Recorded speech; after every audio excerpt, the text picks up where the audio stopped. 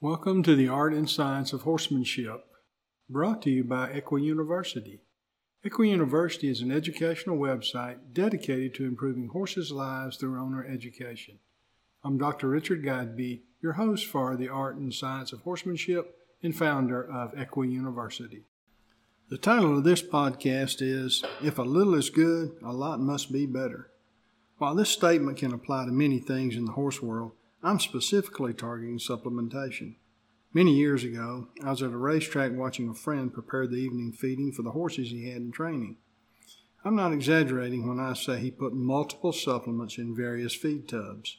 Not only did this take a great deal of time, but in the end, he really didn't know what all was being fed, what nutrients were duplicated, what may cause a chronic issue, and how much money he was throwing away on every feeding. I know most of us use multiple supplements, some because they are recommended by friends or well-known trainers. I understand this, and I too feed more than one supplement to my horses. In fact, I feed different supplements to each horse, depending on what I think they need. I don't feed multiple supplements designed to do the same thing. For example, multiple joint products or multiple general vitamin mineral supplements.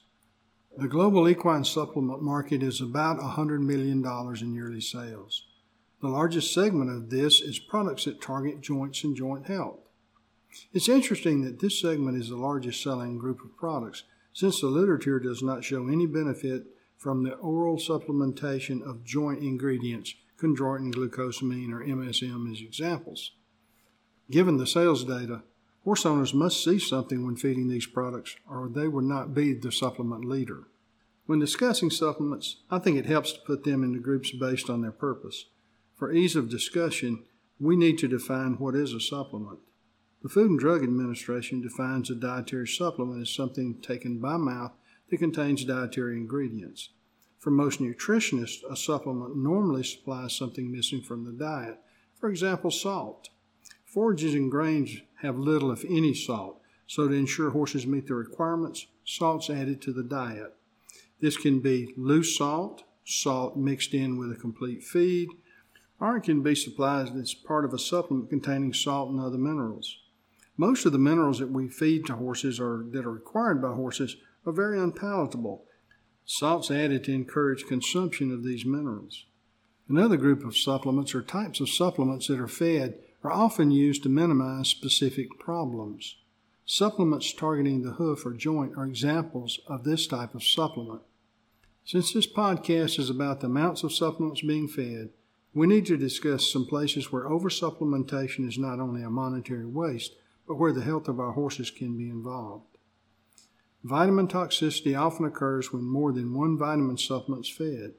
This can happen when we don't read the labels and don't see the vitamins are added to products that target specific issues, for example, hoof products. I've seen marketing material touting a product as being equivalent to 20 plus supplements. I'm not sure there are many horses that require 20 plus supplements. To help us understand the vitamin issue, we need to know something about vitamins. There are two classes of vitamins, fat-soluble and water-soluble. The fat-soluble vitamins are A, D, E, and K, and these vitamins are stored in the body and can be used as needed. Feeding an excess of vitamin A and vitamin D can result in toxicity issues. Green grass is the primary source of beta-carotene, which is a precursor of vitamin A in the horse's diet. Horses store vitamin A in the liver. Grazing green grass, the horse can store sufficient vitamin A for about 6 months. Vitamin D requirements in mature horses are met when the horse is exposed to sunlight or even artificial light. In winter, where sunlight's minimal or horses are maintained indoors, it may be beneficial to supplement vitamin D. Supplementation for young horses may also be beneficial at any time. Since vitamin D's only function in the horse is calcium metabolism, excessive vitamin D results in soft tissue calcification.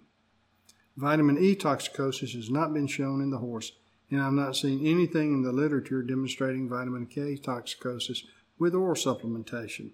There can be some issues with injectable.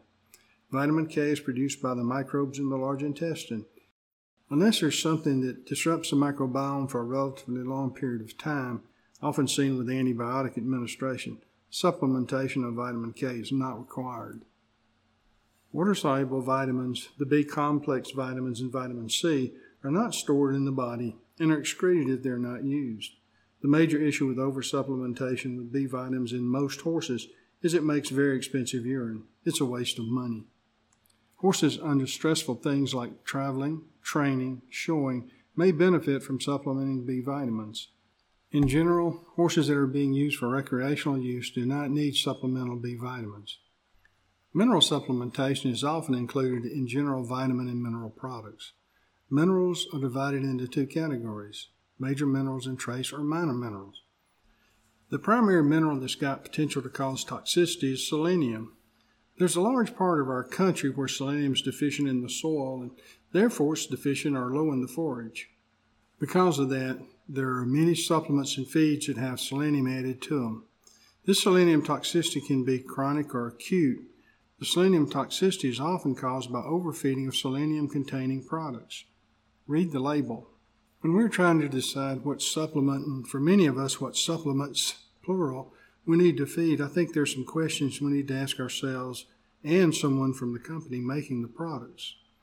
What do we need to feed can only be determined after we know what we're currently feeding. This is especially true when looking at general vitamin and/or vitamin mineral supplements.